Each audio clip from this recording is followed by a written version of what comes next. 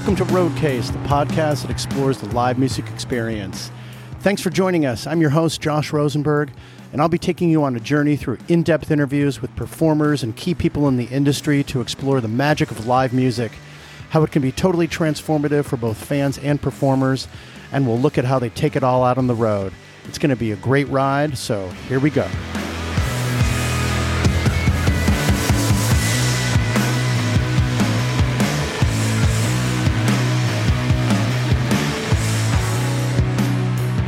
Okay, welcome back to Roadcase. This is your host, Josh Rosenberg. Thanks for joining me. I'm really psyched to be here and psyched to have you for this episode. Like I've said, there's a number of different ways you can get involved with the Roadcase community. I'd love to hear from you on email. I love getting those emails. It's info@roadcasepod.com. You can also talk to me through the socials, Instagram, and we're still on Twitter. We haven't been banned yet. Twitter and Facebook. We've got also a YouTube channel, Roadcase Podcast, and you can join the party over at Patreon and support this podcast in a number of different ways. And we're going to have some exclusive content over there at Patreon, and there's some goodies there. I talk a little bit more about the episodes, etc. And you can check that out at patreon.com/roadcasepod. And of course, you can subscribe to this podcast on your favorite listening platform. And please, while you're there, if you are so inclined, that would be so cool and awesome if you could rate this podcast. The top rating is always preferred, but, we can take it. But if you'd like to leave a review, that would be awesome as well. So I'm really excited to have George Murphy on Roadcase today. George Murphy runs a company called Planet 10 that focuses on graphics and motion graphics and tour visuals. And George has worked with Journey and with Tom Petty on Tom's 40th anniversary tour in 2017, which of course sadly became Tom's last tour. But George tells a story of how he got connected with those two bands, which is interesting in and of itself. And to hear George talk about it, he came from very scrappy beginnings and really kind of threw his hat into the ring with Journey and with Petty, and had met a couple key individuals along the way, met the technical director of Petty who worked for Journey. So he took advantage of being in the right place at the right time for sure. But he is extremely grateful and humble about his experiences with Tom Petty. It's really interesting to hear him talk about how he positioned himself in that organization, what kind of work goes into developing tour visuals, and what that looks like to work with the band. He had this extraordinary experience of going down deep into the photo archives of the band to provide visuals, which is interesting as well. He worked closely with the band at their rehearsal hall shortly prior to the 2017 tour, and those are really interesting stories to hear. So we'll get a bunch of that great information from George. Currently, he's working with band Low Cut Connie, whom I really love, out of Philadelphia, and he's working directly with a venue in Wilmington, Delaware, Guild Hall, to create live shows, one of which was for David Bromberg's 75th anniversary. And like I said, he's doing some online streaming production and other kinds of graphics and technical assistance with Low Cut Connie out of Philadelphia. George is really articulate and quite verbose individual. George would self-admittedly cop to that, and I really enjoyed this conversation. It's an intriguing look into what it takes to bring those amazing visuals in huge live rock shows out into like stadiums and huge arenas, etc. So we'll hear a lot about that. I really enjoyed talking with George. I want to thank all of you for joining me on Roadcase for this great episode, and here we go.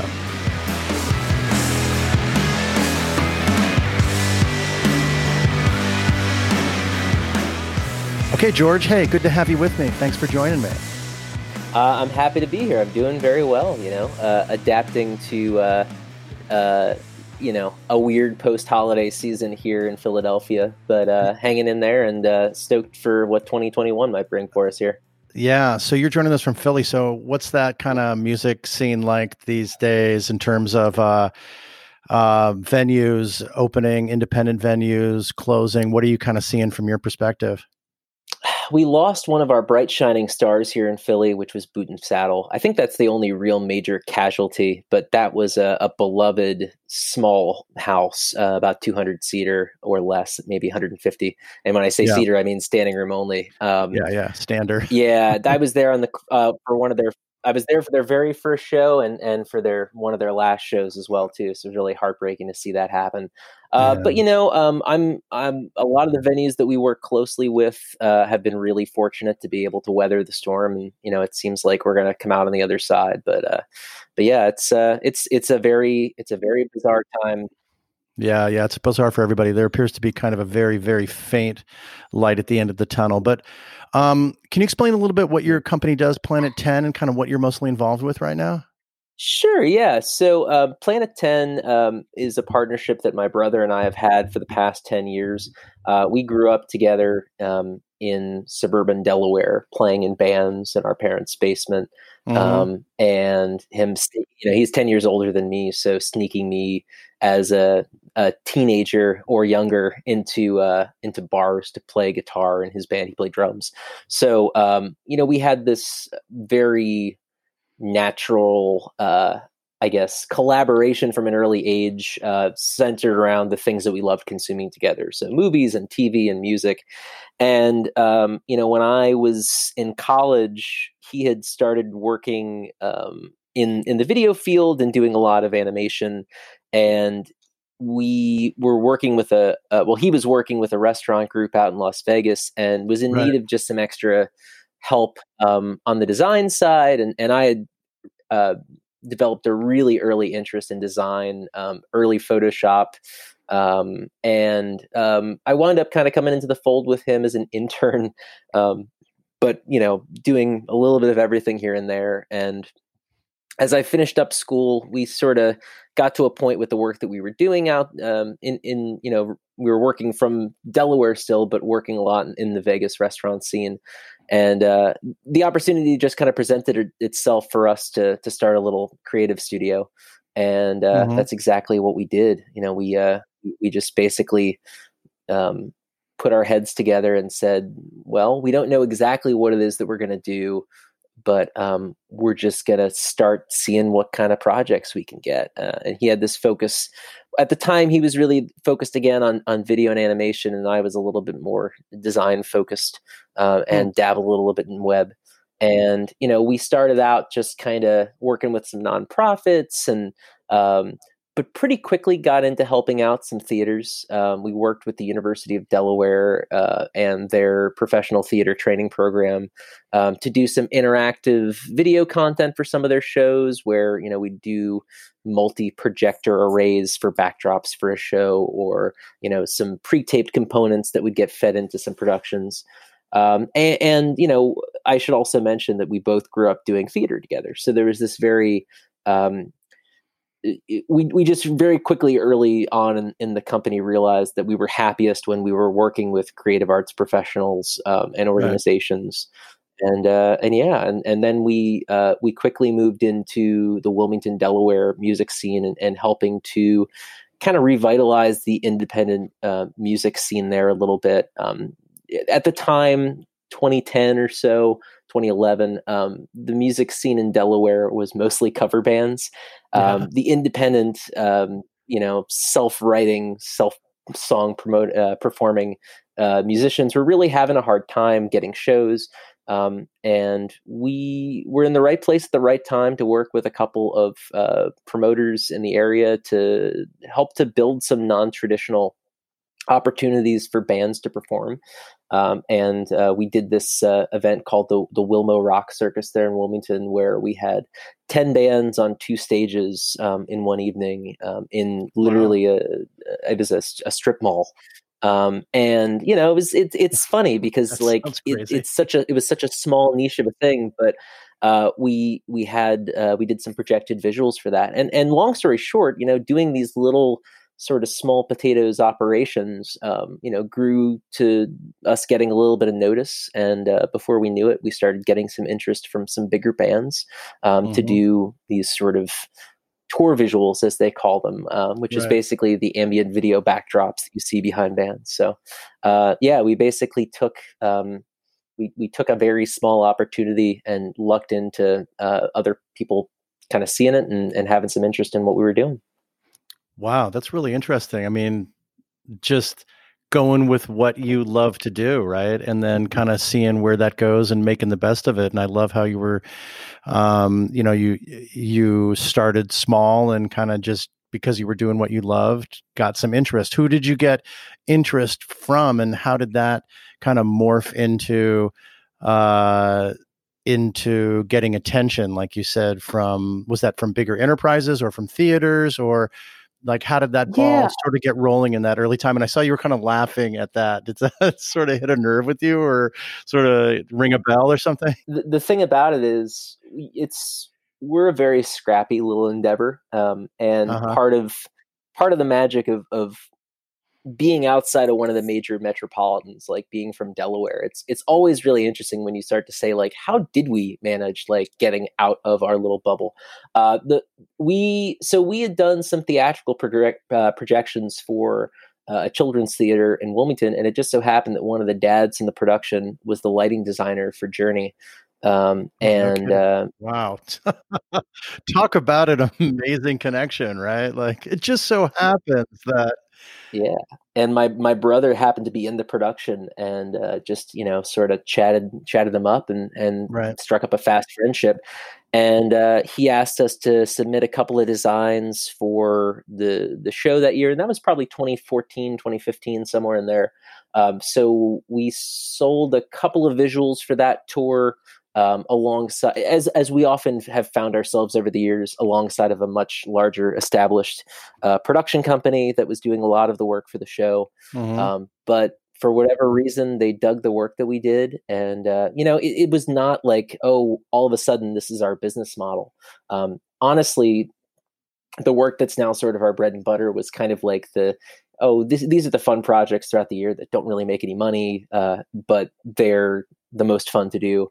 And, that happened again a couple more times. And then we almost wound up doing their 2016 tour, but it didn't pan out for whatever reason. So we kind of had written off, like, actually, to be honest, we almost, there was a conversation in December of 2016, or maybe it was November of 2016, of like, what are we doing here? Are we just treading water? Is this the right path to sort of be on? It didn't really feel like we were going to get an opportunity to step outside of the sort of, piecemeal client base that we'd established at that point. And then out of the blue, we got a call from this gentleman by the name of Kevin Cassidy, who at the time was the technical director for Tom Petty and the Heartbreakers. And he was worked on the Journey crew and had seen our work and was interested in having us put together a couple of concepts that they could put in front of the band. So, literally, like, we had this conversation over lunch with our partners saying, like, oh, what are we doing? And then we came back to that email of like, do you want to submit some ideas for this? And we put a couple of ideas in there and thought nothing. It was like, well, you know what? Let's just lob this over the fence and see what happens. Meanwhile, I was like kind of doing some research into like, how do you close an LLC? How do we? What's next on the plan for us? Right. But then we heard back pretty quickly that Tom really dug our work and that they wanted us to come on board to do the majority of the work for their 40th anniversary tour. Wow. Which is about as cool of a phone call as a person can get. Yeah. Wow. So, I was kind of wondering, you brought up Tom Petty. Well, with the Journey thing, like we'll come back to Tom Petty in a sec, but to kind of get how you got to Tom Petty, right? Because whether it's Kevin Cassidy was working for, or noticed your work with Journey, what exactly did you do with Journey and how did that kind of come about, and what did that look like? Sure. Yeah. So we did usually the way that visuals work is that it's based off of a single song, and you've got any number of songs that are kind of rotating in and out of the set with the Mm-hmm. band. And I think on that Journey tour, we did visuals for like 3 or 4 songs. Faithfully was one of them. It was a really ambitious project, and then we fan sourced a bunch of photos from their massive fan base, and we built this little photo montage that kind of celebrated fandom over the years. Oh, I that's think that was the cool. piece that kind of caught Kevin's eye. And yeah, it's really interesting because it's not quite like making a music video necessarily, where you're really sort of going beat by beat, especially for bands that don't like play along to a click track where you can't time everything out. So it's this interesting blend between a music video and a traditional scenic design for like a musical, where you want to leave some breathing room on the stage. You don't want to distract from the band, but you want something that's sort of just like pulls the whole scene together and keeps fans engaged in the show, and gives them, especially in this day and age, gives them something to take a picture of with their phone. So If they're not using a click track or something that keeps you also kind of on the timing schedule of the song, then how does that, how do you think about things like that? That seems to be very kind of cue specific, would be photos or not, or it's just not cue specific enough to be tight, but also to go along with the themes in the songs at the moment. Am I on the right track? And how do you do that? yeah, it's really atmospheric video. And this actually, Uh-huh. not Okay. to hop too far back, but one of the things that I glossed over a little bit. So I mentioned that we worked a little bit in the restaurant business in Las Vegas. I should elaborate a little bit more. So in the mid 2000s, like 2006, 2007, my brother was in this unique position of kind of pioneering atmospheric video for flair bartending competitions in Las Vegas I'm sorry. with flair bartending. So flair bartending was like, if you ever see footage of bartenders where they're throwing bottles and mixing drinks, but doing a lot of sort of juggling and performance art along with just simply making cocktails. Very popular overseas, Okay. Europe. But in LA, there was sort of this in Las Vegas at the time, there was this bustling industry, and I mean, there were huge competitions with big money prizes. And one of the restaurants we were working with, one of the fixtures of their of the I guess of their whole business model was their party bar, which was located across the casino from where a Cirque du Soleil show let out. So people would kind of come in after the show let out, right, to see this flair bartending showcase that was happening, where there were sort of 3 sides of the bar, and the idea was whichever the loudest side of the bar was got free shots. So you had these world class flair bartenders that are just working there. And one of the ideas that was kind of where we kind of came into the fold on this was creating entrance videos for each of those bartenders, where kind of like if you watch like pro wrestling, as they're Yeah. coming down the ramp to the ring, you see this video package play. So we built those for each of the bartenders, and really at the time, I say it was my brother was doing the majority of the work. I was just kind of in the right place at the right time to help out. Again, because we're multimedia artists, I was like mixing the audio for the entrance music and whatnot. But long story short, we started doing those videos and doing this sort of flair showcase that would happen every night. And then as that restaurant started to host some of these bigger flair competitions, we got into doing, video backdrops that would kind of play on the TV screens behind the competitors while the competition was going on. Right. Ambient video, maybe some countdown clocks, but we got a sense for like what it would be like to design for motion backdrops that were there when you needed them to be, that supported the energy of what was happening, but kind of disappeared when you needed them to disappear. So Hmm. we learned pretty quickly a lot of fundamentals about what worked and didn't work in a high energy live performance scenario with that content. And when we started doing the tour visuals, that kind of came back around again, as you talked about. You want to be able to build motion art that can roll with the punches of live production. Something is always going to kind of go wrong. Timings are going to get messed up. a cue might get missed, whatever. So you're kind of building for each of the songs an atmosphere that, in a perfect world, if everything goes well, it tells this beautiful visual story that goes along with the performance. If not, it just looks really nice, and the person that's running the show has enough ammunition in front of them to change things up as necessary.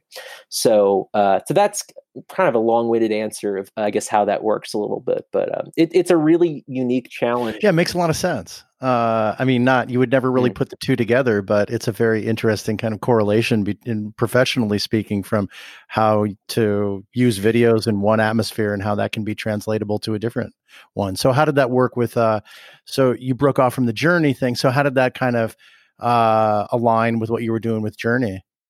So, yeah. And to kind of talk about, I guess, what the ecosystem looks like for this particular part of the concert industry. So typically speaking, you're engaging a staging company that's going to have an AV company that's going to come in and do your video walls. You have a lighting designer who's going to be doing the actual lighting design and kind of figuring out what that's going to be like.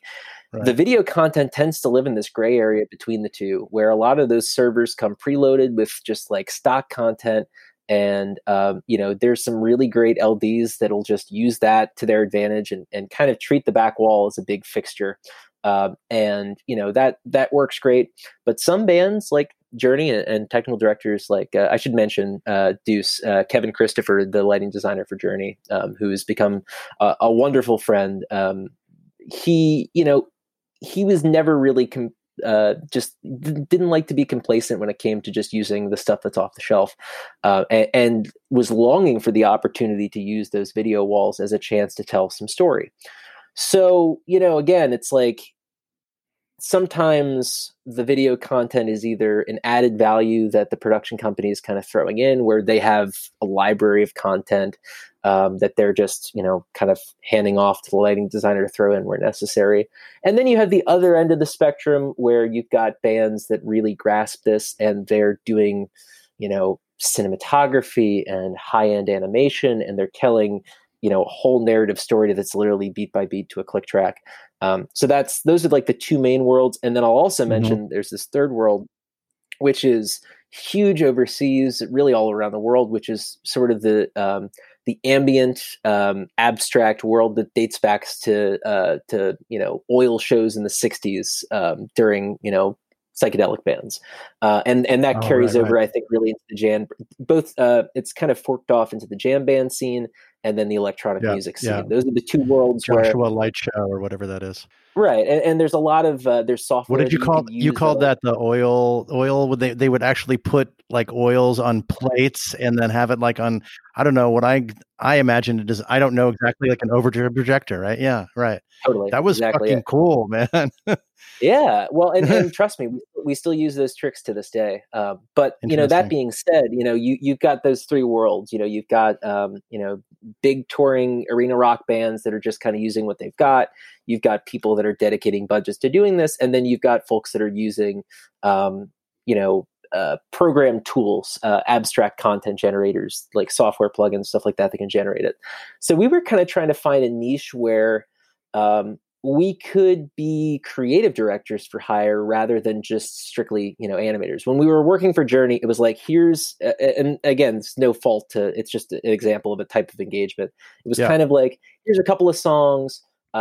We're going to just, we need you to do new visuals for these songs. Come up with some concepts. We'll tell you what we like. Again, no different than developing treatments for a music video or for album art or whatever. Right. But the opportunity that presented ourselves when the Heartbreakers reached out. Well, I had one more question about Journey though, sure. George. Oh, go ahead. So you said that you would, present those visual ideas for a couple different songs. So would you hand that first, would you hand that off to people that would execute those at the shows, or would you actually execute those for those particular songs at the show? Sure. Yeah. So what we would basically do in those situations, I guess I started talking about this and didn't finish the thought. So typically speaking, again, there's two scenarios. Some bands will tour with, a video director that's doing all the in-house IMAG footage, that's also programming the video content for the show. The more common scenario is that that's the lighting director, and it's built right into the lighting console. So that was the case with Journey. That was the case with Tom Petty and the Heartbreakers. I think that generally speaking, it's kind of like we develop the content, hand it off, put it on a server, and then it just becomes a part of the run of the show. We do our work from our little spot out in Delaware, and then the content goes and tours the world. Gotcha. So yeah, we'll come back to that later. Yeah. Yeah. Okay. All right. Good. Yeah. But it's like a plug and play kind of thing for those particular songs. Yeah. So basically, we would just it would be like little special features. And, again, with Journey. Okay. Interesting. Yeah. And it's also like some of the content would get recycled from year to year. So it would kind of be like because we were doing custom work, as opposed to just pulling stuff off the shelf, it was a little bit more like, let's just focus our budget this year on redoing a couple of songs. And that's something that has gone on, and we'll circle back to Journey because that story loops back around again in a minute. But yeah, it's like getting our toe into the water of doing a few of those visuals, getting to go and see that for the first time because we weren't out on the road experiencing it was so surreal. I remember seeing the Journey visuals for the first time the summer after we had done, maybe it was the same summer we did the first visuals for Faithfully, but yeah, it was a real crazy moment for sure to see that because you kind of put you put stuff up into the cloud and then you hand off the files and then magic happens. Right, but weren't you engaged with the lighting team there before they went on the road? I mean, yeah, but so you saw how it fit into the overall show. But you're saying like to see that come back and like to see the particular show, or did you go personally, or did you see video of it, or how did that particular logistically go down? Well, that's what kind of shifted. When we were doing the first couple of projects like this, we were really just kind of, we were designing to the studio recording of the song, or maybe, occasionally we would get like, here's footage from the last time the band toured the song. So you could sort of see where the lighting cues are so the content can go along with it. And then when we saw it, we could kind of put two and two together, and that just made it easier for us the next time we went back to it. But that's actually a perfect kind of moment to pivot and talk a little bit about the Petty opportunity. Yeah, sure. We were contacted. There were a number of challenges with the engagement for the 40th anniversary tour. Two things. First and foremost, the timeline was really compressed.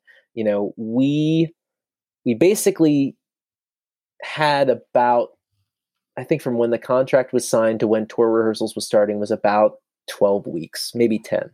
But, as I mentioned, this was the first opportunity where we could really go in and say, we want to take the lead on developing the content for the tour. We were collaborating with another larger and more notable production company that was going to contribute a couple of bigger assets. Our goal was to focus on doing the volume. The second tricky part of this was that, the band was typically known for touring without a real set list. They had like, obviously hundreds of songs that they could pull from.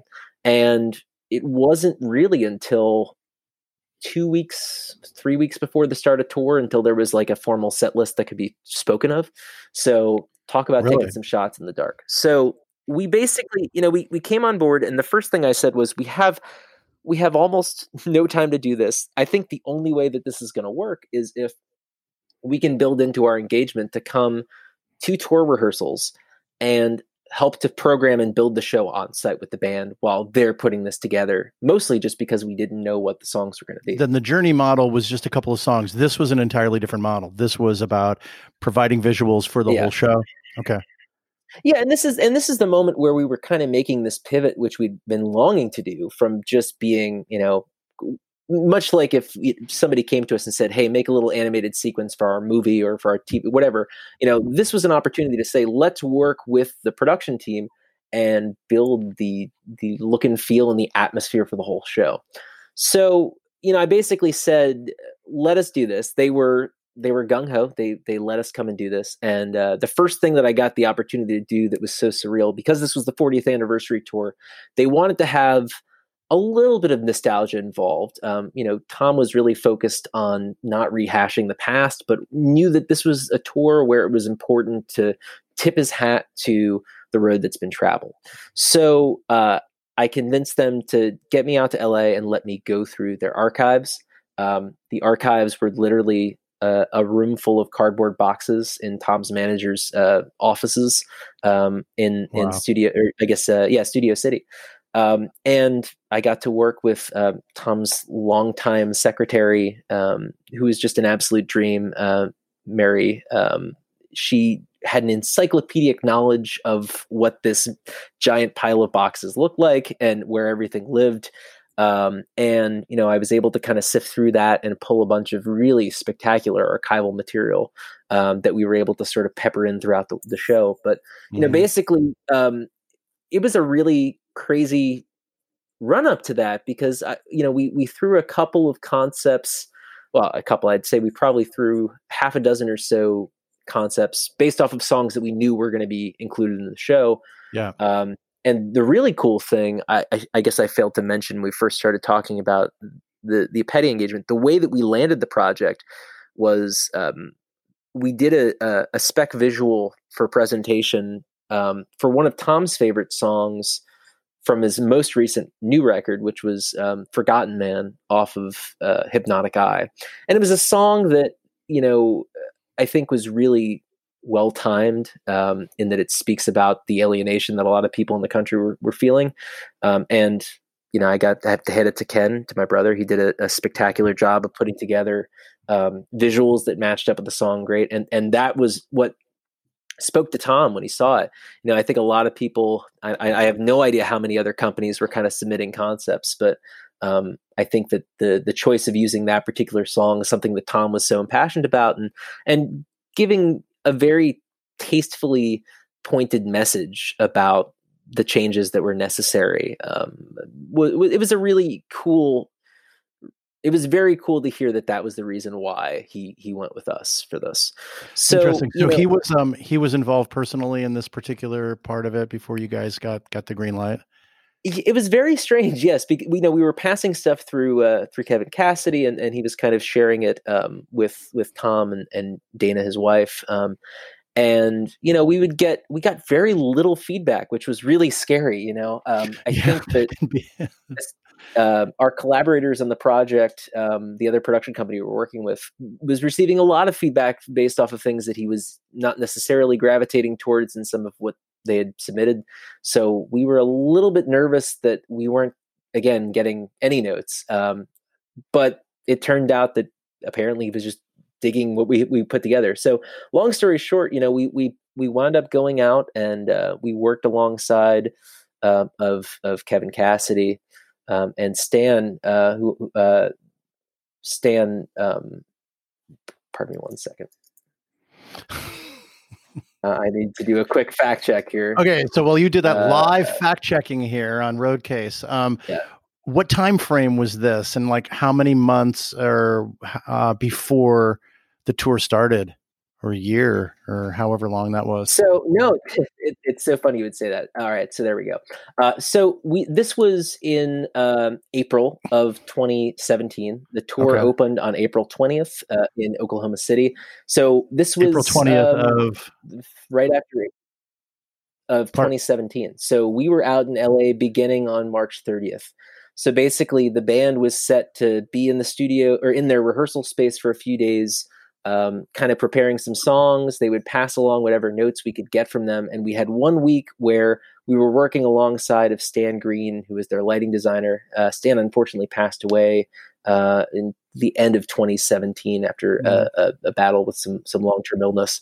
But Stan, their lighting designer, and Kevin Cassidy kind of were our direct reports, if you will, on the project for that first week, where we basically just kind of came in there. And, the way that those guys like to work, especially Stan, was he would kind of come in at like 10 in the morning and work until 2 or 3 in the morning and rinse repeat, as he would just program through the show, going over the cues from the previous year, checking all the fixtures, doing all of this. So we basically were in there with him for 10 days straight leading up to the band's arrival, just doing the best that we could to get as much content as we possibly could get built. Pulling from archival materials.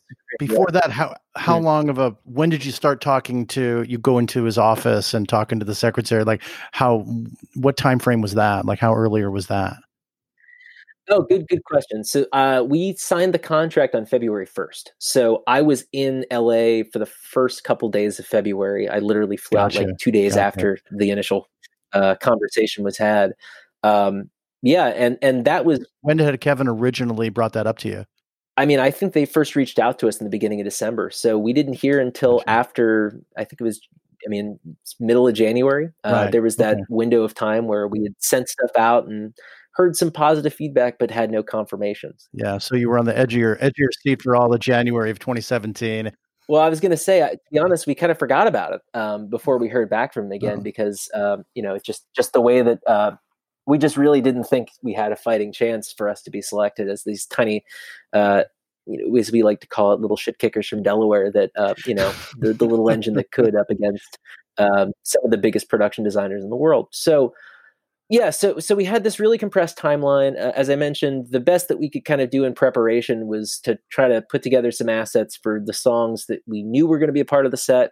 And we also knew that we had to strike a balance between, some songs that were more ambient and others that were going to be a little bit more storytelling, where we knew that, and I should also mention that, again, the Heartbreakers not playing to a click track, they did have enough consistency in their performance that we could at least sort of break songs into sections and say, here's a verse look, here's a chorus look, here's a second verse look, here's another chorus, bridge, Right.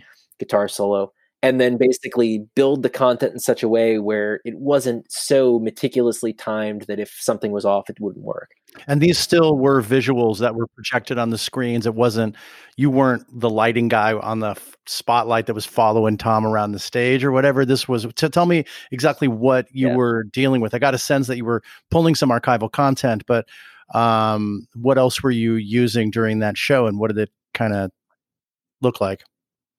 Yeah, so we shot some stuff, we sourced some stock imagery that we then took and affected. We basically we made a whole pop culture blender of sort of some moments that were a little bit more on the nose to match up with what was going on, and sometimes you just wanted to have a little bit of either psychedelia or abstract madness to kind of have, depending on the what's happening in the course of the show. So we just spent a lot of time listening to the material and looking at the lighting cues and going back and forth with Stan and Kevin to try to figure out what the tone was going to be for each of these. And then, so basically we programmed like madmen, creating this content for 10 days straight, working these 20-hour days. And then, we had 5 days where the band was in there rehearsing. And, the coolest moment, I should mention, on my first trip out to LA, Kevin was able to get me to the Heartbreakers Clubhouse, which is a very special place. You've probably seen photos of it in a lot of the pictures of Tom and the guys, where it's where they would practice and where they recorded their last 3 or 4 records. Right. And this was really special place. You told me the secretary's office was in Studio City. Yeah, that's right. So this is up in the Valley. I actually grew up there. Wow, in Studio City? I did, yeah. That's awesome. Yeah, so we stayed at is it the Sportsman's Lodge? Does that sound right? The Sportsman's Lodge? Yeah, you mean where my grandparents used to stay in the 1970s when they drive down from the Bay Area and visit me? That Sportsman's Lodge? You'll appreciate this. I happen to know it somewhat well. The Sportsman's Lodge is very well connected to Tom Petty and the Heartbreakers. That's where the crew would always stay when they were in town for many, many years. Yeah. And, it's funny, I was staying there when I was out there for that first trip, and I stumbled, Kevin Cassidy had mentioned to me that how that had been sort of tied to the legacy, if you will, of the Heartbreakers over the years. And I tracked down an old matchbook while I was out there from the Sportsman's Lodge, probably from like the early 70s, maybe late 70s. Yeah. And it wound up in a collage for a piece that didn't wind up getting used in the show. I'll circle back to that point in a second, because I would love to see the other visual from it, for sure. I mean, that's like just such a legacy, I Sinatra, Martin kind of 1970s sort of place that's just in the middle of the valley on Ventura Boulevard. I mean, which he references on a lot of his songs anyway, right? Yeah. Ventura Boulevard and all that kind of valley stuff. So. Oh, totally. Well, that was part of the magic of that first trip was, I'd spent a little bit of time in Los Angeles, but it was my first solo trip to LA. Oh, that's Went cool. out there, I rented a car, and I just drove around, and I got to know the area. And it really, it was a very special moment in time too, where, these guys are getting ready to reflect back on 40 years of this. This was we were the new guys in the camp, if you will. And we just had it was a really wonderful moment to just kind of get up to speed on things. But what I was going to say about that visit, while I was there, I was taking reference photos of their clubhouse space, thinking like, how can we possibly incorporate this? And one of the ideas that Kevin Cassidy had was, is there a way that we can bring the energy of the clubhouse into some of these visuals? So we landed on the idea of taking one of the photos that I took of the space, where the band had actually been in rehearsals for Tom was honored that year with the Music Cares Person of the Year award, and the band. Yeah, so all of their gear was over at a different practice space. It was totally empty, like where the drum set would normally be was just an empty riser. So I took this wide photo of the space. And one of the last things that we did before the band came into rehearsals later that spring was we decided that would be a perfect image to have up on the video walls when the band walked into rehearse for the first time. And they just got such a kick out of the fact that it was like we were bringing the clubhouse to, Sony Picture Studios backlot where the rehearsals were happening. And I could spend 2 months talking about this. It was such an incredible experience, and a lot of wonderful stuff happened. But suffice it to say, those 5 days were crazy. The set list came together. We were building content. The band would come in from rehearse for a few hours, and then we'd just work all night again to build new content for the show. It was a really, really wild experience. Did they ever sneak a song into the set during the tour that you weren't familiar with and had to like improvise? So the way that the two things happened, one of which is that the set list actually wound up staying pretty much the same. They decided to do that because they had Charlie and Hattie Webb, the Webb sisters, who were phenomenal vocalists that joined the band for this tour. They were Leonard Cohen's backing vocalists for many, many years prior to his death. And Tom had seen them and insisted upon getting them for this tour, which was really, really special. But, that wound up really helping us out because it meant that they wanted to lock into a more consistent set list. So there were like 3 or 4, 5 songs maybe over the course of the tour that would change out here and there. But and we built a special folder of abstract visuals that Stan could use when that happened, to throw some stuff in there. And there's also another variable that I would mention with this type of work is how do you incorporate the IMAG footage, the house cameras that travel with the band that are filming the band that kind of gets mixed into those video walls as well too. The cool thing that we did was we incorporated some of that into the visuals. So like if Mike Campbell was playing guitar solo, we basically left a hole, so to speak, so that they could pipe that IMAG in there. And then we'd either overlay some visuals on top of it or maybe, so it was a really crazy and surreal experience. We had a moment to speak to Tom partway through the rehearsal process, which was the only direct real conversation.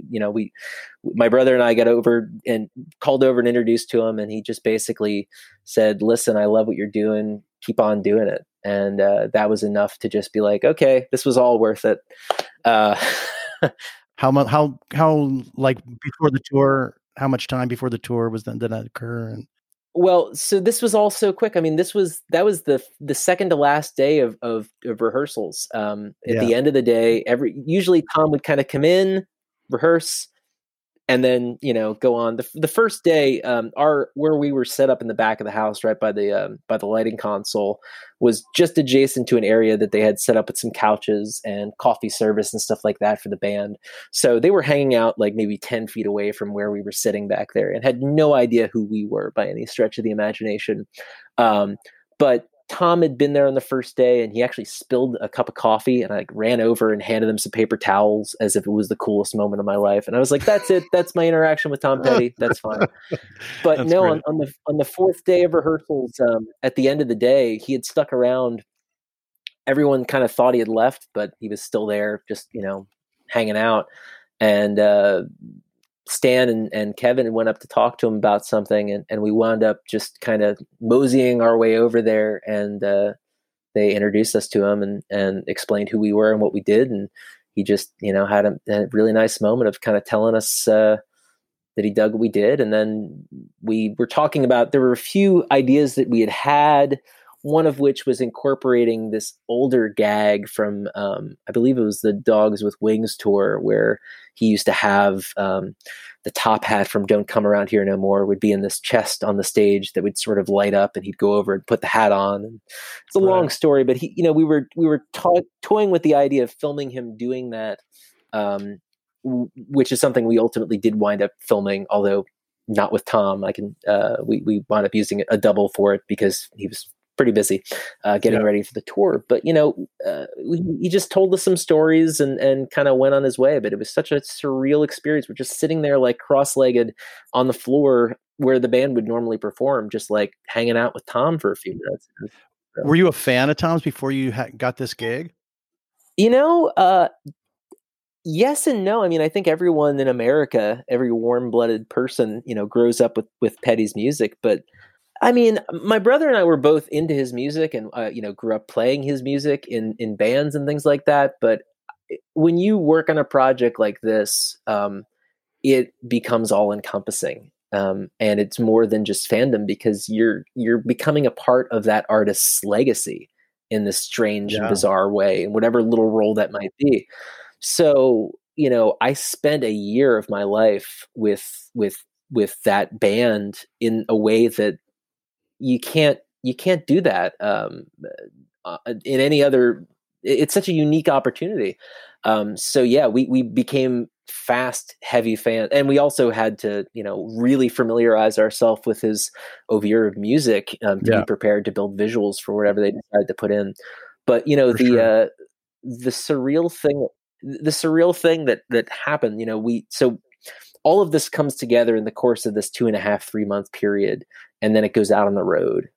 And we're kind of like, okay, hopefully it goes well. So we're like, you're not on the road with them? That's right. We did not go out on the road.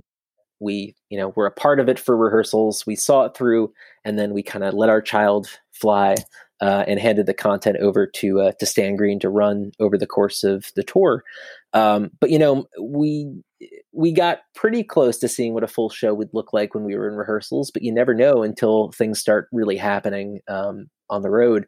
So my brother and I... Did you see shows on that tour? Well, I'll put it this way. The first night of the tour, my brother and I were sitting on Periscope, trying to find people that were posting live videos, streaming from the show. And we, we're watching, and then we did that for the first few shows, seeing like, is everything working right? Oh, they missed a cue here, they missed a cue there. That's all good. Take notes, sending stuff back and forth. And so, we did the best that we could to virtually keep an eye on the show. And, we would sort of debrief after every couple shows with the production team and make adjustments where necessary. That's interesting. I got to see the show for the first time. Yeah, I drove out to Pittsburgh with my wife, who was my girlfriend at the time, to see the show for the first time, and it was so surreal getting to walk into the arena and see this come together. Right. I mean, did they at least give you did you sit by were you with this lighting director at the show? Where were you? Yeah, we sat right at the console. It was amazing. We saw the show 7 times, 8 times, something like that. At least I saw it. My brother saw a couple less than I did. I think it's interesting you didn't go to the first show of the whole tour and deliver feedback right on the fly. I'm interested in knowing why that didn't occur and what you thought of that. Hindsight is 20/20. I think there were a number of factors. My brother had a very young daughter at the time. She was about 6 months old, or maybe a year old when the tour started. And, it was like things were happening so quickly. Even just the fact that we were able to pull it off the way that we did with tour rehearsals was amazing enough to us. Well, yeah, dude, I'm not judging at all on this, man. I'm just I was just curious as to how that went down logistically, what that looked like. The reason I bring that up is because I've thought about this a million times since it happened, of why weren't we there? Why didn't I go to every show on the tour? Sorry to bring it up, dude. Still the best. No. I mean, like I said, it's nothing that I haven't thought about. We know how the story ends. It's not pretty. So, but the cool thing was we did get to, in addition to seeing the show and staying and checking in on it a few times, you know, I've got a good Philly story to come back to, but the coolest part about the whole thing was that Ken and I got to travel out to Los Angeles for 2 of the last 3 shows at the Hollywood Bowl. And we got to spend some time, backstage and watching front of the house there. And, so that was like the ultimate culmination of the work that we did. I would imagine. It's such a cool way really to wrap the project cool, back around. Yeah, I will say that the one of the things that happened that you might take interest in is as the show went on, because we were kind of building it as the show went, adding new visuals, sending stuff via Dropbox during the course of the tour, programming new clips in. One of the things that Tom had decided probably about 4 weeks into the tour, we had a very sort of classic treatment for American Girl. It was a lot of like beautiful, diverse women. Kind of all mixed together with some America ephemera. It was fine. But it was a bit too much of an afterthought for such an important song.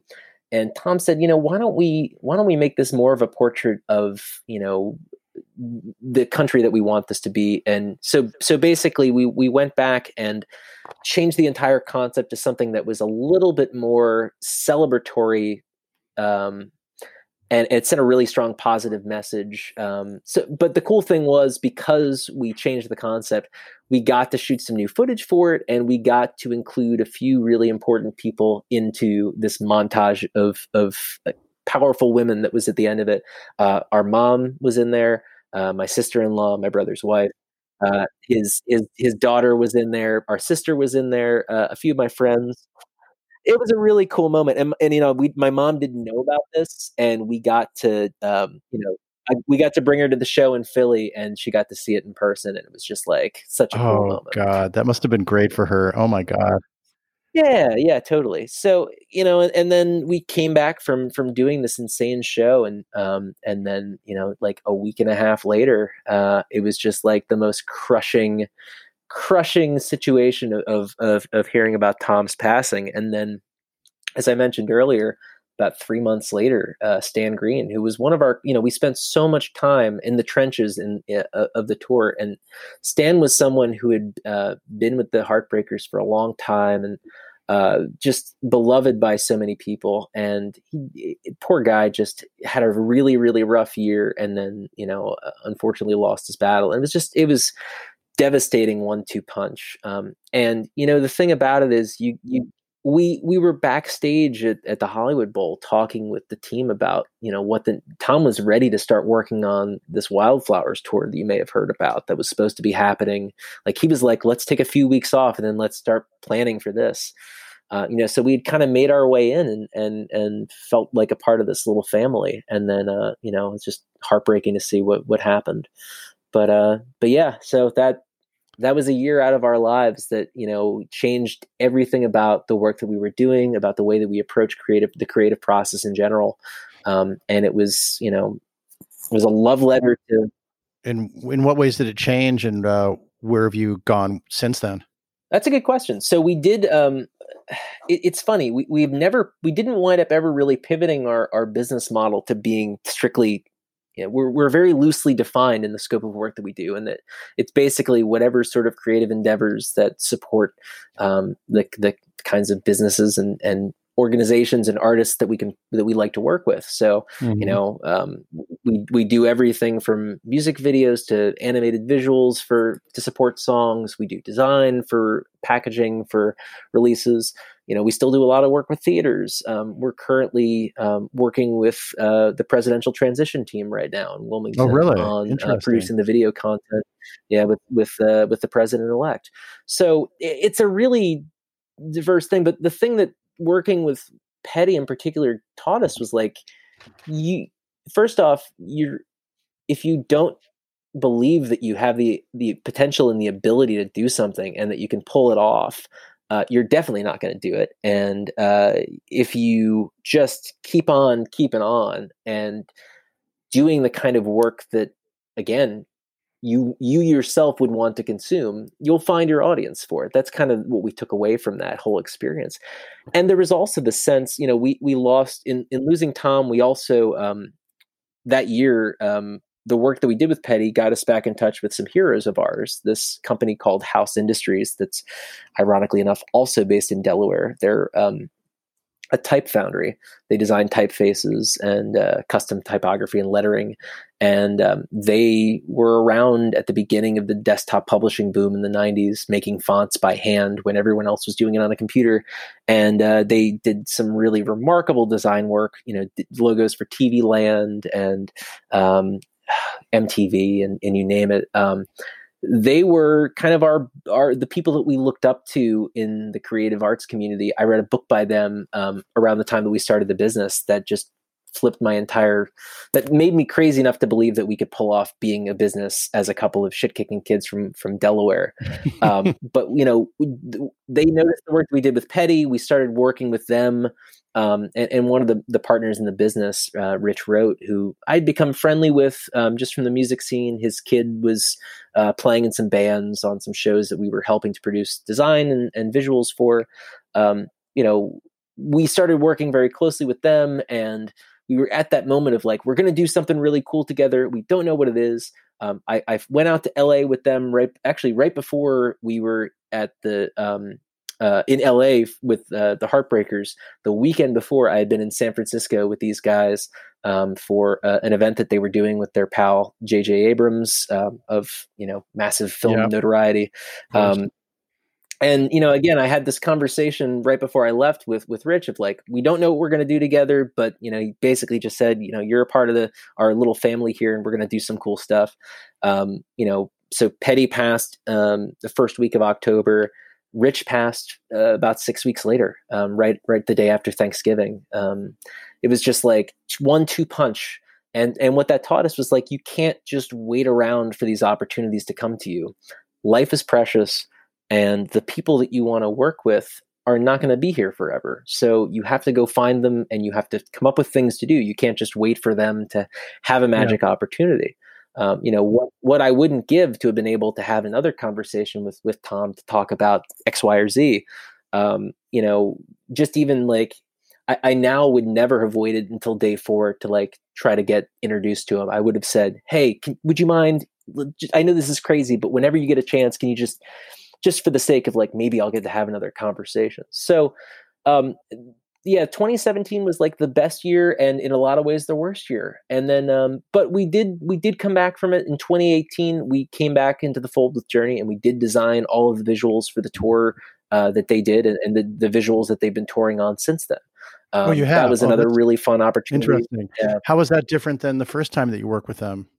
Well, it was mostly different because of a new technology that emerged. There's a software platform called Notch, which is a live real-time graphics processor.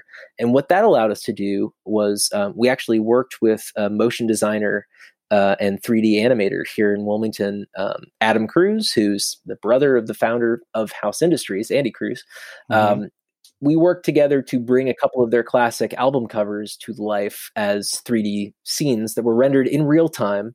So basically, we built this little 3D world with the covers from Frontiers and Raised on Radio.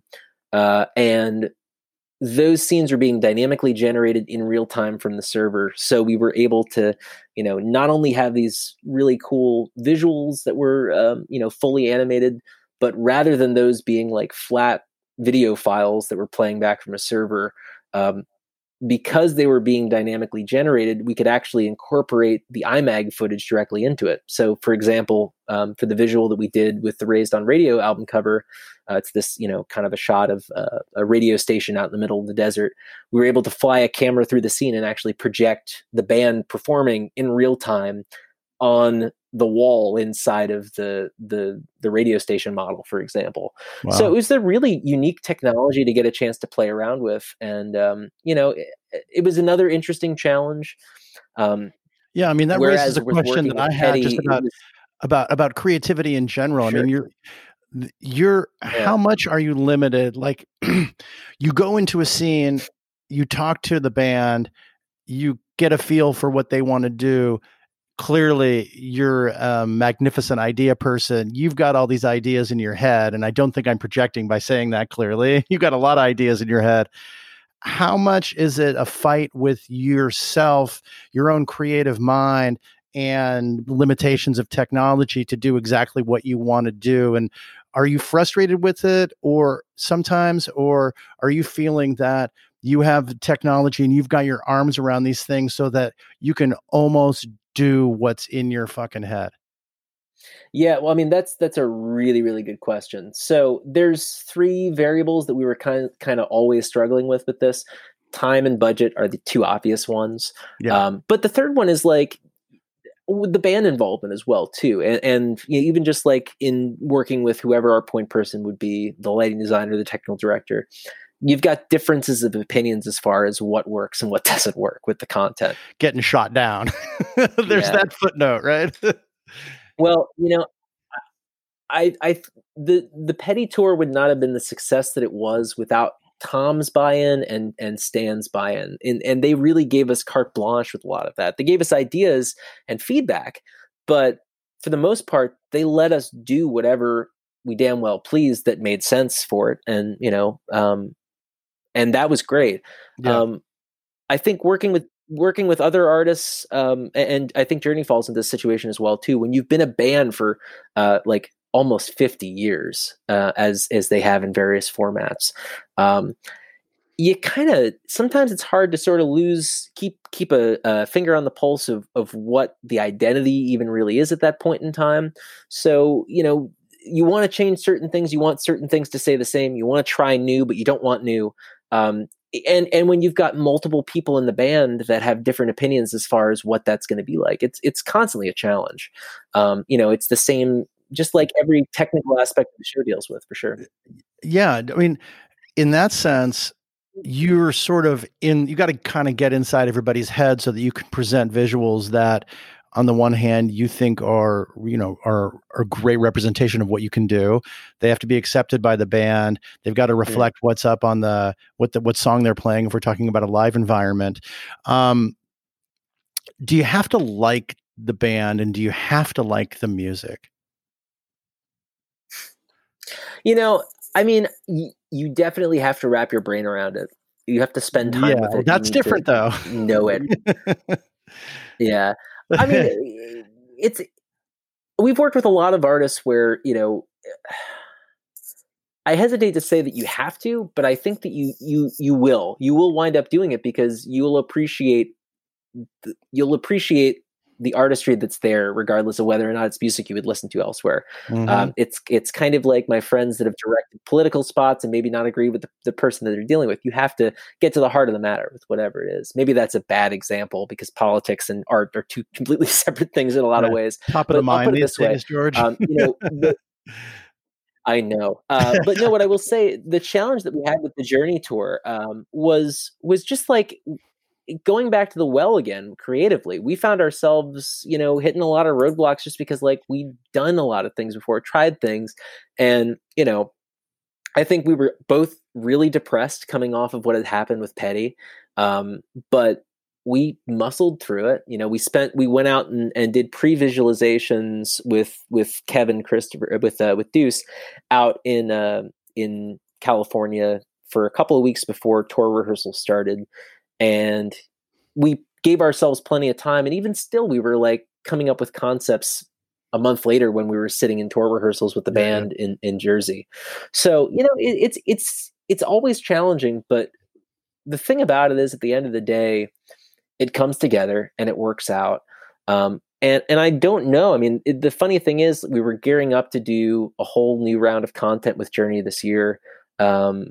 Prior to the tour getting canceled. And, you know, I don't know, who knows at this point in time what the future of touring, if they're even going to keep doing it at this point. Right. It's that some artists like that, you know, you never know.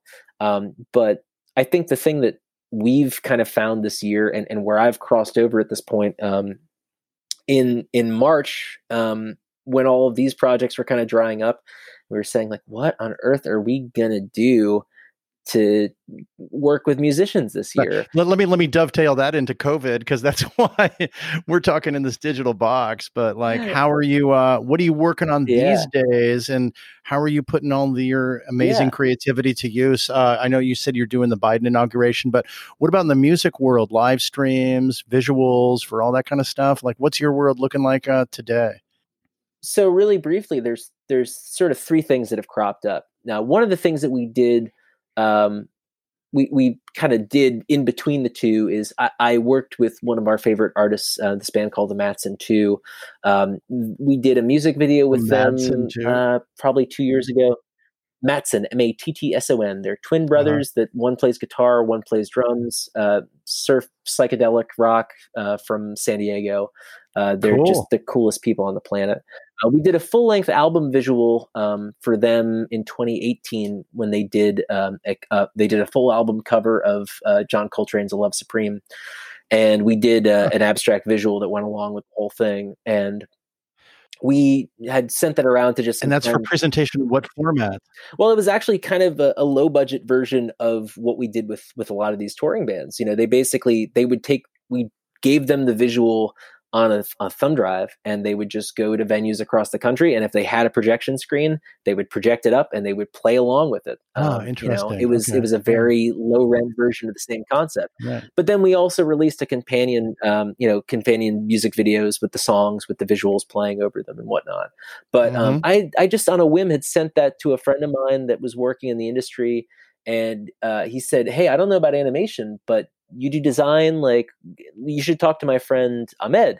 And the person he was talking about was Ahmed Galab, who performs as Sinkane. And Sinkane had started a Patreon at the moment. So what I wound up doing throughout the spring and summer with him was every week we did 2 new designs. One was an album cover and one was a live stream set graphic. And, we explored all of our mutual interests in like import records from Africa and Europe and East Asia, old concert posters from like early rap and hip hop events in New York City, Jamaican dance hall posters and hand painted signs. We explored all of these mutual design inspiration areas that we shared on a really interesting little body of work, just to promote what he was doing to kind of keep the lights on in that moment. And in parallel to that, on the video side, I started working with some old friends of ours, the band Low Cut Connie here in Philadelphia. Yeah. I should also mention I'm a musician as well.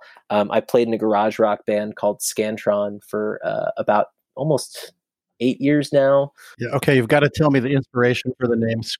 The inspiration for the name Scantron. Scantron. It was not mine to take credit for, but I've had the good fortune of not having to think about taking a Scantron test for quite a while. Yeah. Our lead singer and songwriter, his father was an English teacher, an elementary school teacher. And for some reason, when they were thinking up band names, Scantron was where they went to. It's really funny for us because when we play shows around here, people think our name is Scranton because we're so close to Scranton. Oh, that's and funny. That gets really confusing for people. Yeah.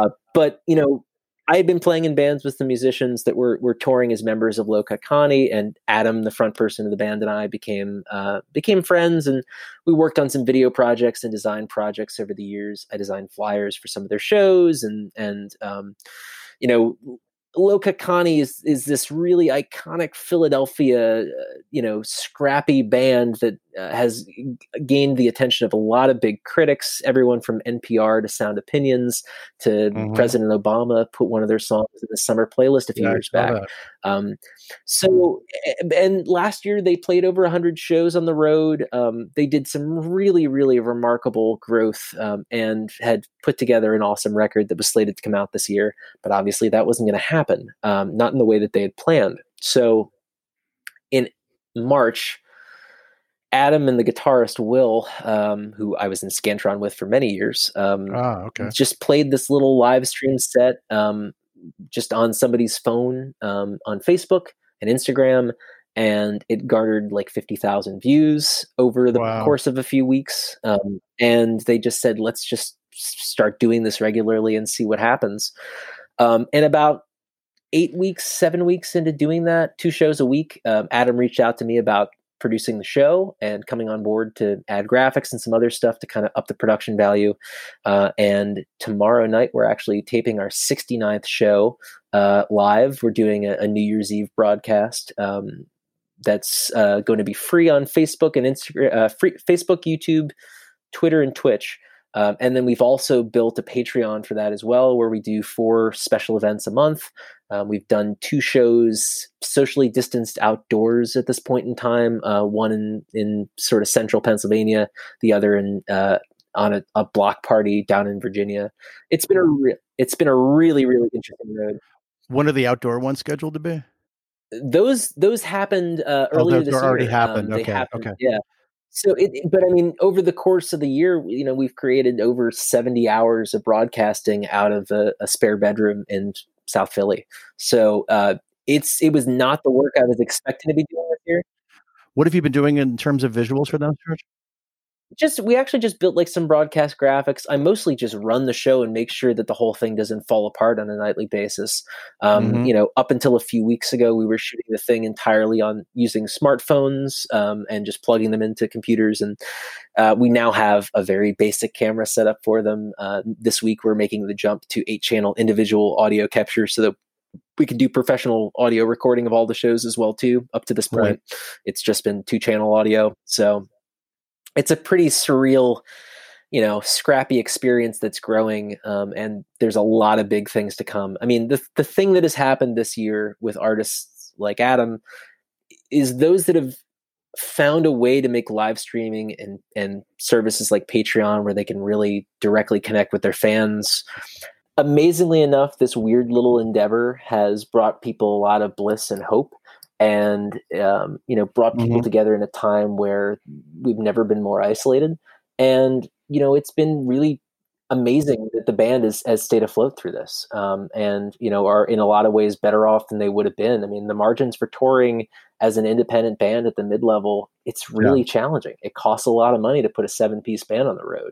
So this has been a year for them to kind of reset. And I think the most important part of this thing, if you look at bands like Phish is a great example, and there's a lot in the jam band space that understand that they have fans that if they can see every show that the band plays, they will happily pay for that privilege and I think that this is where you're starting to see bands outside of that genre that are going to understand that if you have a ravenous fan base and you give them the opportunity to support you, and if it's at all possible to see every single show, they'll do it. So, we're kind of looking at, as whenever things kind of go back to the new normal that we're getting to with touring, the plan is just to continue doing some form of these live streams on the regular into the future and to offer the ability.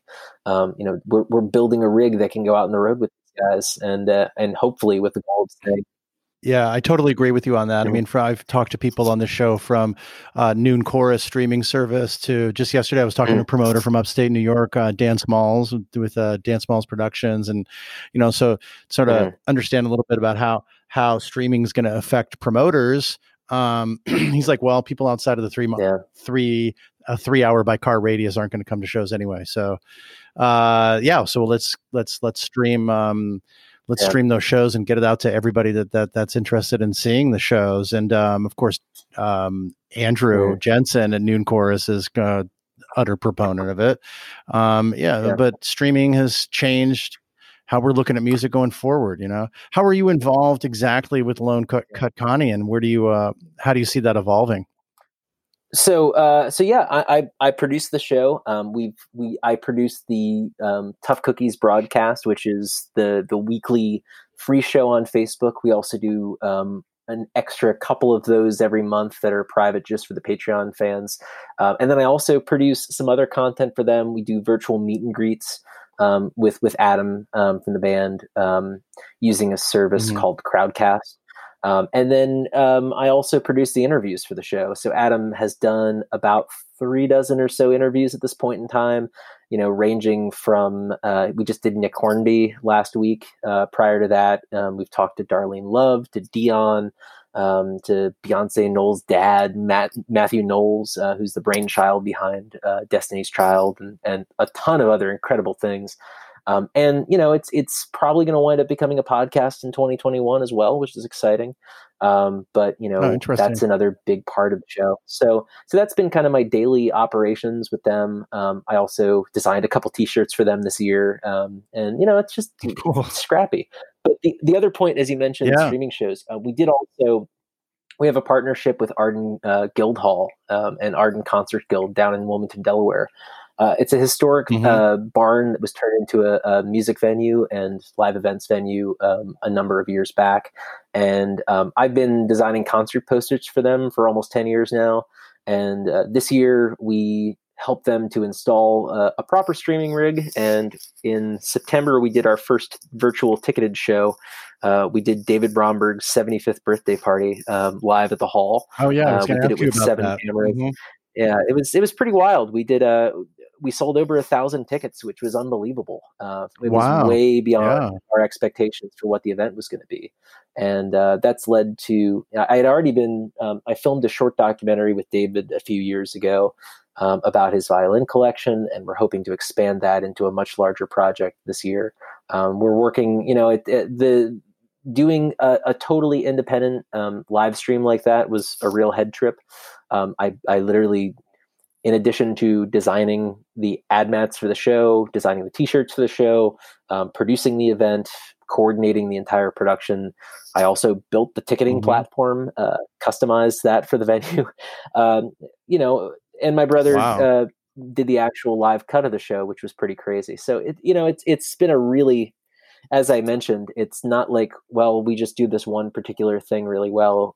Unfortunately, or fortunately for us, we're these weird little jack of all trades that, we'll just grasp at whatever we can to do something interesting. So it's amazing how many opportunities have opened up for those that are in this industry, but have had to kind of change the way that they're looking at what their strengths are and how to play to the strengths within in a time that sucks kind of for everybody, but everyone's trying to figure it out. And you seem to be doing a great job. And do you see these, how do you see streaming going forward? I mean, and do you see, the skills that you've learned and the different kinds of techniques that you've learned, do you see using that in a tour visuals capacity at some point?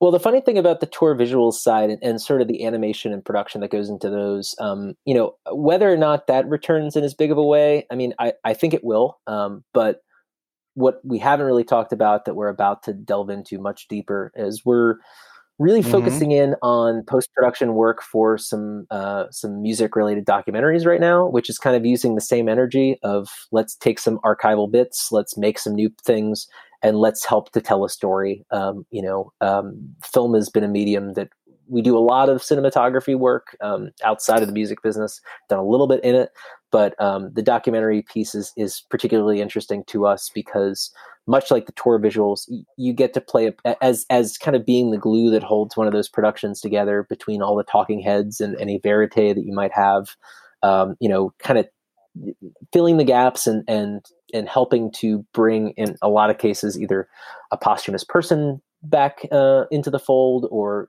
helping to tell some, illustrate some stories that people might be telling. That's another way I think that we're gonna be able to put our skills to work. And I can't talk yet about some of the projects, but there's some higher profile music docs that I think you'll be seeing our name in the credits of in the next couple of years here. So here's to hoping for that, for sure. Yeah, it's a tough time. It's a very strange and tough time, for sure. And when I say it's a tough time, the point of that is, we've lived through a lot of lean years here. We know what it takes to keep our little team going. We have turned down a lot of opportunities to do things that would have taken us into a direction that I don't think, we would have been too committed to one thing or another to have been able to weather this year the way that we did. My goal for what 2021 looks like is really taking stock of the things that we've been able to do well, and the things that we feel like we could do better, and hopefully use the same duct tape and chewing gum that we've been able to hold ourselves through these first 10 years of business to kind of future proof ourselves for the next 10 or 20 or whatever we might do. But yeah. Yeah. I mean, is there a satisfaction level that's like, obviously, if you're doing visuals for a stadium show, Mhm. whether it's for Journey or it's for Petty, there's something when there's 60,000 people that are cheering and you imagine that it's because of your visuals uniquely. But I mean, but then you're actually, this year you've been working and doing these streaming, the Low Cut Connie shows. It's still sort of, you're working, you're doing what you do. Yeah. Is there kind of a difference to you that it's one or the other, or are you missing one part of what was occurring before? Because you're not a performer, you're not on the stage performing, but you're still kind of there's a need for what you do. Yeah, I mean, as a musician, I think I miss that part of things a lot more than I miss getting to see our work out there in the world. And the interesting thing, I got to say, I mean, Right, but I'm talking about you as not as a musician, but as a visual artist. Oh, totally. But my point is like the interesting thing about it is like, yeah, I mean, it is really nice to see your work on that kind of stage, but at the same time, the feedback that we're getting, even on our, I see the feedback that Low Cut Connie's fans are giving to the fact that this production is there and that it's filling this void for them in such a challenging time. And when we did the David Bromberg show, being able to safely produce the first time that band had a chance to get together in 6 months, and probably the last time that they would be able to get together for another 6 months or longer. It's there were a lot of emotional payoffs this year in its own way. It's just different, Yeah. And I think the tricky part of this is you can't take anything for granted. I mean, maybe we'll never land another show that's as high profile as what we got with Petty's 40th tour, but first off, that's just the way the cookie crumbles sometimes. And whether we're doing visuals that are getting seen by hundreds of thousands of people, or we're making stuff for ourselves in our basement, at the end of the day, it's just about being able to get to do what we love for a living and to work with our friends. And in the best case scenario, if you can keep your friends' lights on and collaborate with people that you have always wanted to work with, and just really focus on bringing good into the world rather than, slinging, I don't know, hamburgers or, trying to hawk shit that no one really needs. It's a good day. I mean, trust me, we're not above commercialism. We're certainly all about, at the end of the day, we have to. You're not above hawking shit. No, I mean, we sell a lot of t-shirts. I tell you one thing, I did, this is one of those, like, you get to the end of the year and you start to think about your goals from last year and what you accomplished. I did set out at the beginning of this year. I've designed t-shirts here and there over the years, but I said to myself in January, not knowing what this year was going to be like, I kind of really want to make some t-shirts this year that sell. And I got to say, this year I've designed at least 4 shirts that have sold more than a few dozen units, which is pretty remarkable for somebody that, like, nice. Honestly, for what band? Think, is it for a band, or are they just like designs?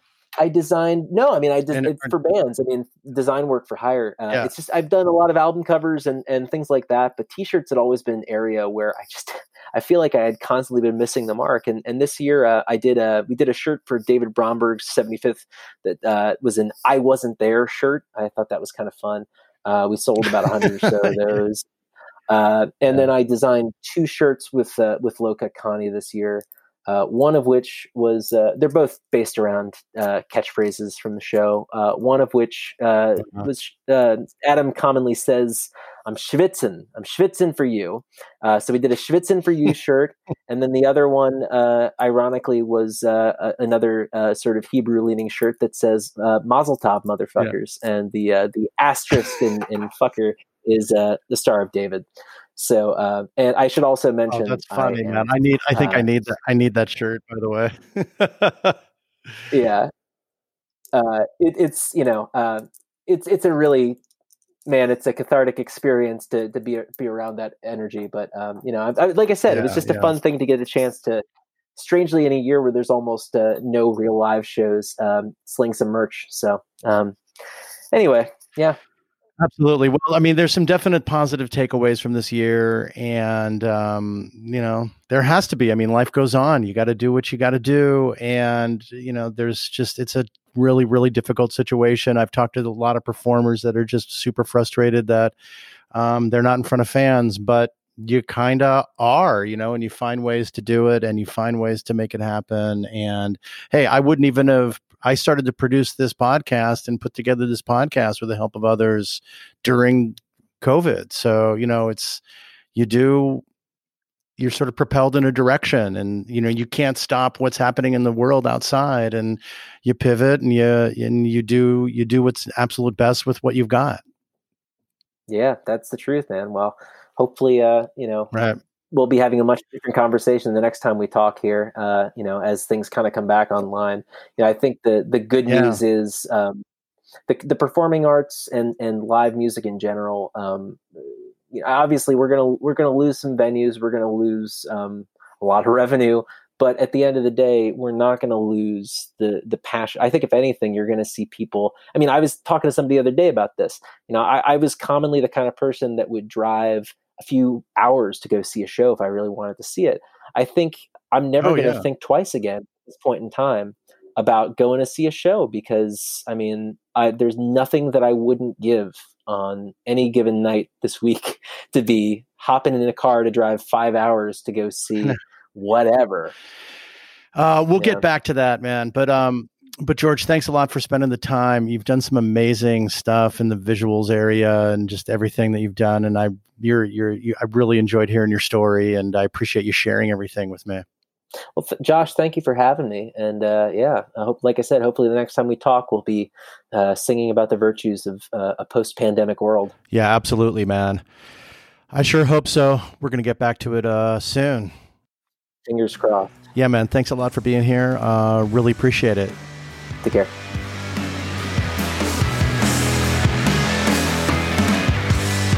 Okay, that was George Murphy. So cool to hear about his stories with Journey and Tom Petty and how that developed. Just such amazing stuff.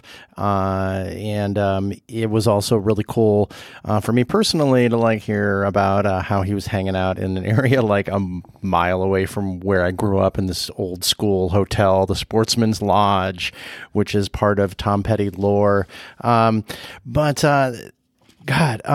George has got such a great attitude, and the stuff that he's done and during this pandemic period with Low Cut Connie and the visuals there and producing the live show and just all this great stuff that he's done. He's got such a great attitude, and he's just got his hands in so many different things at the same time.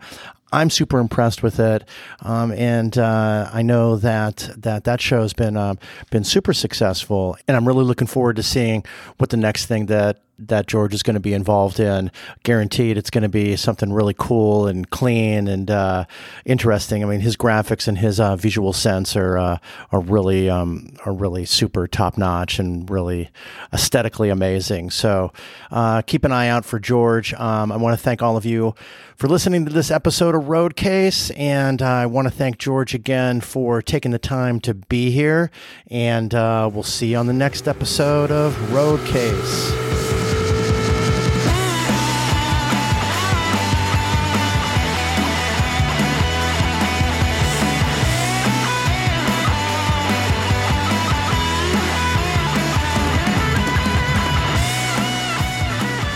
Thanks again so much for listening.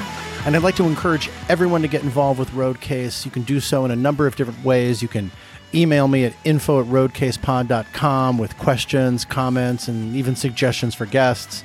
Or you can follow us on the socials, Instagram, Twitter, and Facebook. We're at RoadcasePod. And we have a YouTube channel called Roadcase Podcast. And if you are able to and like to support Roadcase, we have a Patreon site at patreon.com/RoadcasePod. And of course, you can subscribe to this podcast on your favorite listening platform. And if you could please rate and review the podcast while you're there, that would be great. So I want to thank Walzer for this awesome theme music that we have. And I want to thank all of you for tuning in and listening to Roadcase. We have a lot of great episodes coming up, so I'll see you on down the road.